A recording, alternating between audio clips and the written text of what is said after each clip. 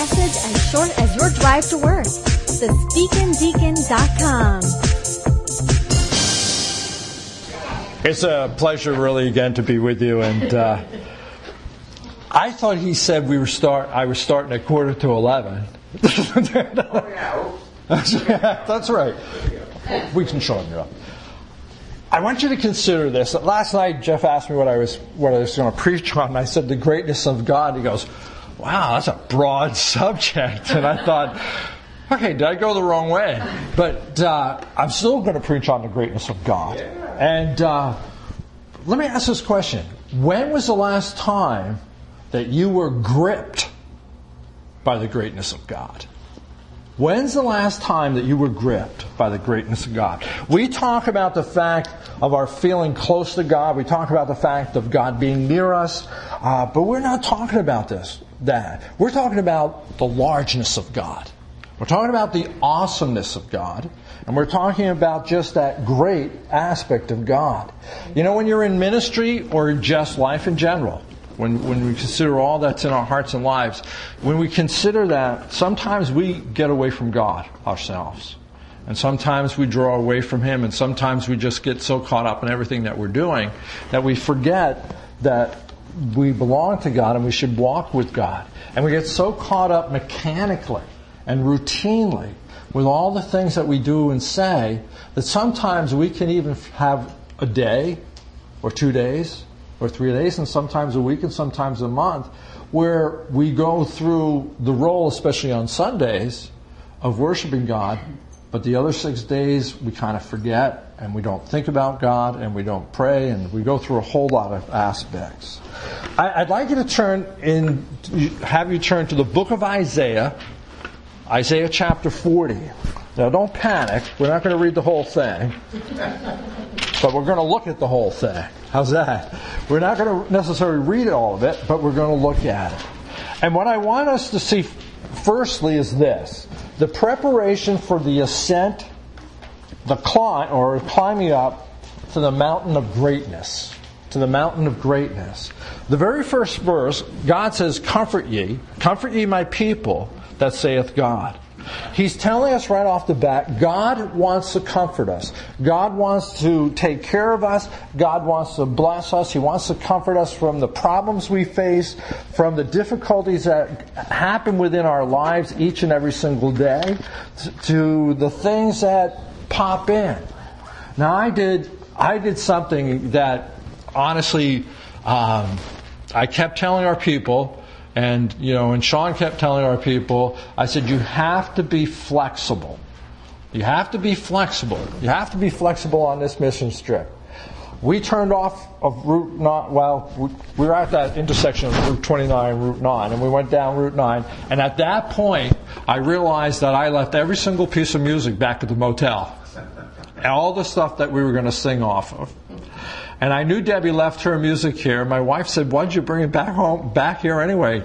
And I totally forgot. I didn't even think about it. I put it last night, so I put it right here so I can remember. Never thought about it this morning until we were there. And I thought, I got out of the car, looked at Debbie. I said, Debbie, we got to be flexible. She goes, what, was your driving pretty bad coming down? They let me drive. They even gave me a Mennonite hat. A black hat. I mean, I was driving a black van, so I had to look like a Mennonite from Pennsylvania. So they don't drive. That's right, they don't drive, do they? Well, wait a minute. Yes, there is. There's black bumper Mennonite, we used to call it. So I got it. I said, no, I did something worse than that. I left all the music back at the motel. And then I'm trying to think, well, who has the neatest handwriting? Who can write all this out in a half hour? I checked with Barb. Barb checked with Michelle. And, and finally Sean had an iPad or whatever that was he had. And all the music was right there. The only problem is my eyes dry out and I'm looking and I'm trying to, if you knew the song, you'd know I messed up. But I just don't see all the time. But you have to be flexible. And sometimes we're in the midst of our lives, we're not. Verse 3 talks about the voice of him that crieth in the wilderness, prepare ye the way of the Lord, straight in the desert of the highway. He says sometimes, and I know there's other ways we can look at this, but look at it this way. Sometimes you have to clear the way out. Sometimes you have to take everything out of your life. Sometimes you have to part all that. to let God work in your heart and life and to comfort you, and to let God reveal His glory to you so that you see His glory. Has there been a time in your life when you saw the glory of God? I'm sure somewhere in all of our lives there has been. But how often? I think the greatest miracles that there are, besides the miracles that were in the Old Testament and the miracles of the New Testament, for you and I, the greatest miracle that can ever happen is what? Somebody comes to a saving knowledge of Jesus Christ. That's the greatest miracle. And it happens. But in verse 6 he says, the voice, they cry out. He said, what shall I cry? And, sometimes we get to that point and we realize in our lives and we say, God, these are sinful lips. I sin. I commit sin. Fortunately, God is a loving and forgiving God. And when we repent of our sin and turn to Him, He forgives us of our sin. But we're not always that way sometimes. Sometimes we forget and we need to cry out and to God and realize that like all flesh is grass, and all the goodliness thereof is as the flower of the field. The grass withereth, the flower fadeth, upon the Spirit of the Lord bloweth upon it surely. The people is as grass. And we are reminded again of how great God is compared to how little we are. How awesome He is compared to what we are as people. I want you to see, secondly, this, that the heart of the person we are trying to meet on that mountain of greatness. Look at verse 9, if you will. O Zion, that brings good tidings, get thee up into the high mountain. O Jerusalem, that bringeth good tidings, let it be, and not afraid, and say unto the cities of Judah, behold your God. Behold, the Lord God will come with strong hand, and His arm shall rule with Him. Behold, the reward is with Him, and with His work before Him. Before we read verse 11, in one way we can say there's two types and two ways to look at God. There's the type of that God is almighty, and God in the Old Testament oftentimes came across as a God that punished people for their sins, and that a lot of people that are unsaved will often say, well, if God is such a loving God, why were so many wars? Why were so many did he punish and put to death so many people? We had a couple of girls up in our youth group when we were church planting that came from a different background. Their mother drilled in that if you did not go to church, God was going to do something bad to you. God was going to punish you. All right? She just drilled that in. So in their minds, God was a horrible person. God was a horrible God. All right? But God is a just God and a holy God. And He hates sin. So there is that aspect that He's just. He's just and righteous. But look at verse 11. There's another side to God. He shall feed His flock like a shepherd, and He shall gather in His lambs with His arms, carry them with His bosom, and shall gently lead those that are with young. It's the shepherd. It's the comforter. It's the God who is able to just come alongside of you and put His arm around you and say, it's going to be all right. We worship God. And probably there are some people that only see Him as a God of righteousness and anger. And there's other people that see Him as the great shepherd and forget about His justice. We need to put the two of them together and realize that God is both just, but God is also loving and caring. And He cares about each and every single one of us. And that's important for all of us to come across as we look at that. He presents Him as that shepherd, that loving individual that comes around and puts His loving arms around each and every single one of us. But I love the verses from 12 down through verse 26 and to the end of the chapter. As you make the ascent up unto that mountain, as you come, you see the greatness of God. Verse 12 says, who hath measured the waters in the hollow of His hands? All right, if you can balance your Bible on your lap, take your hands and put them together. Cup your hands. How much water do you think you can hold in there? Some of us have leaky hands. All right, water goes right through the fingers. I looked this up this morning, and I didn't even know there was a figure. But there are 326 million trillion gallons of water on the earth. That's 326 and then 6 sets of 3 zeros. How's that? I didn't even know million trillions were the word. I guess between David and Doug, they would probably understand a little bit better than I do. But that's a lot of water. And God measures them in the hollow of His hand. You see the greatness of God? How great that is? That He can measure the water that's in our oceans. Look what He says secondly. And He's meted out the heaven with a span. All right? I know what mine is. Take your hand and spread it out. All right? From the tip of your pinky to how far it goes. Wow, mine grew. Used to be 8.5. I'm up to 8 3/4 now. But that is a span. That's a span. All right, God measures the sky, the heaven, with the span of His hands. Well, if He can hold all that water, He can definitely measure the span, the sky with His hands as well. And think of again the greatness of God. When He's meted out that aspect, comprehend the dust of the earth in a measure. You know, I grew up on Long Island, so we oftentimes went down to what we call Jones Beach, Lido Beach, Long Beach on the south shore of Long Island. We always went swimming down there. We always played in the sand. Tons of sand. Little tiny specks of sand. So I thought, you know, along those lines, now there, buddy. I was going to bring some sand with me, but just think of it this way. Some of you can understand a cubic yard of sand, or just dirt. Say you had to move that, but the only thing you can move it with is a measuring cup. That's a long time. But you know, it says right there that God can comprehend the dust of the earth in a measure. In a measure. He can grip all that. He can think about it. He can move that without any difficulty. In the process of all that, He goes on to say He measures the mountains in the scales, the old balances, one on either side.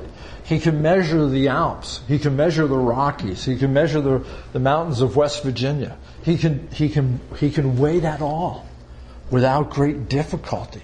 And He knows how much each of that weighs. And He's just reminding us here constantly of what He is capable of doing. And when God directed the Spirit of the Lord, it being His counsel. All that is so vital in everything that we do. And it just points to the awesomeness and the greatness of our God. To be able to hold the water, to measure the spans of the earth, to hold the dust, to know what's there. And just that great aspect. And he reminds us in verse 13 and 14 of His counsel. When and whom took He counsel, and who instructed Him? And what He's saying here to be like, well, Pastor Jeff,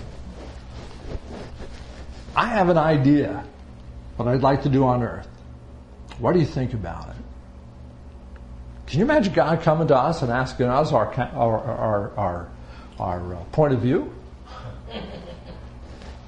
Does God do that? Or maybe he looks and says, "That was a good idea, Pastor Bob. That's an awesome idea. I never thought of that." God doesn't take our counsel, does He? God gives counsel. We're just people that He has created. He doesn't come to us as He says in verses 13 and 14. With whom did He take counsel? Who instructed Him? Who taught Him in the paths of judgment? Taught Him knowledge? Showed Him the way of understanding? And nobody did. Absolutely nobody. And we're reminded of that again, that greatness. Look at verse 15. Behold, the nations are a drop in a bucket.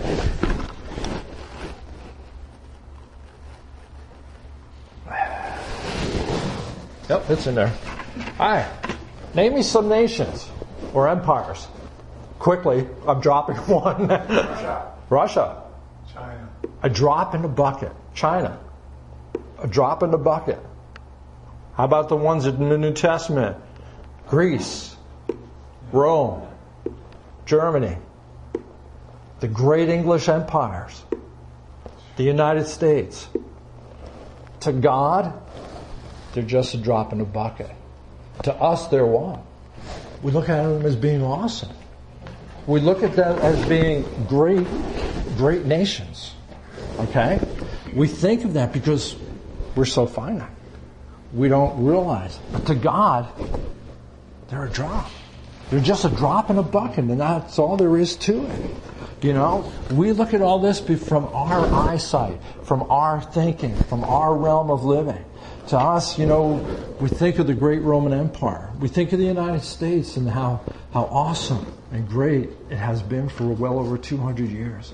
And we think of past empires and nations that just are nations that controlled and ruled. But to God, they're what? Absolutely nothing, just a drop in a bucket in the passing of time. And we sometimes forget about that. Verse 19, the workman melteth the graven image, and the goldsmith spread it over with gold and cast silver. And basically what he's saying here is that you have... back to 18. To whom hath he likened God? What likens ye will you compare him to? Who are you going to compare God to? Well, you get the goldsmith, you get the silversmith, you get him to bang out some metal, and he makes a god. He says to his wife, I'll be late for dinner, I have to make God tonight. You know, and it's pretty much the way they did it back then. Or you take sometimes perhaps somebody that can't afford a gold idol or a silver idol, they have to build theirs with wood. And the same thing, the craftsman designs God. But did anybody design God? Absolutely not. And we try to crave God into an image. Now we don't necessarily worship idols today in that capacity, but we sure put a whole lot of things in front of God that we possess, that we, and it's not just possessions. Sometimes it's our job. Sometimes it's our hobbies. Sometimes it's just the fact that we want our own independence in our own lives. And in that aspect, we just look at it and we just say, I'm just going along and this is what I'm doing and I'm the God of my life. And then in verse 21, God speaks. God speaks. And says, have you not known, and have you not heard? Hath it not been told to you from the beginning? Have you not understood from the foundations of the earth? It is he that sitteth upon the circle of the earth, and the inhabitants thereof as grasshoppers, and stretched out the heavens as a curtain, and spreadeth them out as a tent to dwell in, that bringeth the princes to nothing, that maketh the judges of the earth as vanity. Yea, they shall not be planted, yea, they shall not be sown, yea, the stock shall not take root in the earth, and he shall also blow upon them, and they shall wither, and whirlwind shall take them away as stubble. To whom then will you liken me, or shall I be equal with, said the Holy One. God finally says, listen, you can't compare me to anybody. I am God. God Almighty. The great God. The awesome God. And I don't know if you guys caught this, but in verse 22, where is the Lord God sitting? On the circle of the earth. 22,000 years before Christopher Columbus sailed the ocean blue to discover America in some sense, and discovered the fact that the earth had to be round, while scientists were still saying the world was flat, Isaiah wrote that God sitteth upon the circle of the earth. And basically he's telling us the earth was round. Way before anybody discovered it. And even when scientists looked at it, even back then, and still thought it was flat, God says, hey, it's round. It's round. And that's, the inhabitants of the earth. He's sitting upon there and he's looking down on us, As a kid, I used to like to watch ants. I used to like to watch them run around, and we used to have a slate walk in the backyard. And I used to pick up the slate, and then you could see the little grooves of their little tunnels underneath the slate, and you could watch them run through there. It's really cool. I felt like a giant, though, even as a kid, Here's these little tiny things running around, and here I am standing over the top of them, thinking, man, I could control your whole life if I wanted to. And you know what? God's doing exactly the same thing. He's sitting upon the circle of the earth, and he's looking down us as what? Grasshoppers. Just insects. Just individuals. He's not necessarily demeaning us. He's just saying, hey, get the picture. I am God. That's right. I am great and awesome. Amen. And we need to grasp that, and we need to see that. He talks about the rulers. Rulers as nothing.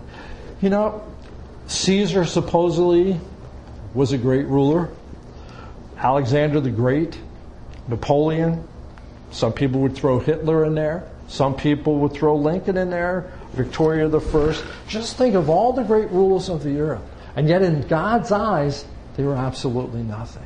In our time frame, we look at them and we look at some of our presidents in Washington and Roosevelt and some of these other ones and some of the recent ones. We look at them and say, yeah, they're great. They've done a great job. And we sometimes compare them to one another. When we look at Queen Elizabeth, who has lived 90 years and has reigned for a long time, and probably when she passes away, she'll go down in history as one of the greatest rulers of England. But in the eyes of God, she's what? Nothing. Nothing. Because there's only one person that's great. There's only one individual and one God that is great like that. Verse 28, he goes on to say, hast thou not known and hast thou not heard that the everlasting God, the Lord, creator of the heavens and the earth, fainteth not and neither wearies. There is no searching of his understanding. And as we look at this, we are reminded of who he is. When our youngest son, we had 4 children that grew up in New York with us. Our youngest son played travel basketball. That's where you had to travel all over the place and out of state half the time. And we ended up going to. We lived on just off of I-84, outside of Danbury, Connecticut, but we lived in New York. Okay. We went to a place called Woodland Commons. It was on the other side of the Hudson River, just near West Point. And we went there, and it was one of those Saturdays that they had these tournaments, and you end up packing your lunch and taking everything with you. And pretty much from 9 o'clock in the morning till 3 o'clock, 4 o'clock, 5 o'clock, 6 o'clock in the afternoon, they played one game after the other. And we did that for a couple of years with him. And I went outside, and I sat in the car, and it was overlooking a 4-lane highway, and then it overlooked the New York Thruway. And as I'm sitting there, all of a sudden I saw black SUVs. Several of them. I saw New York State trooper cars. And they're blocking the intersections.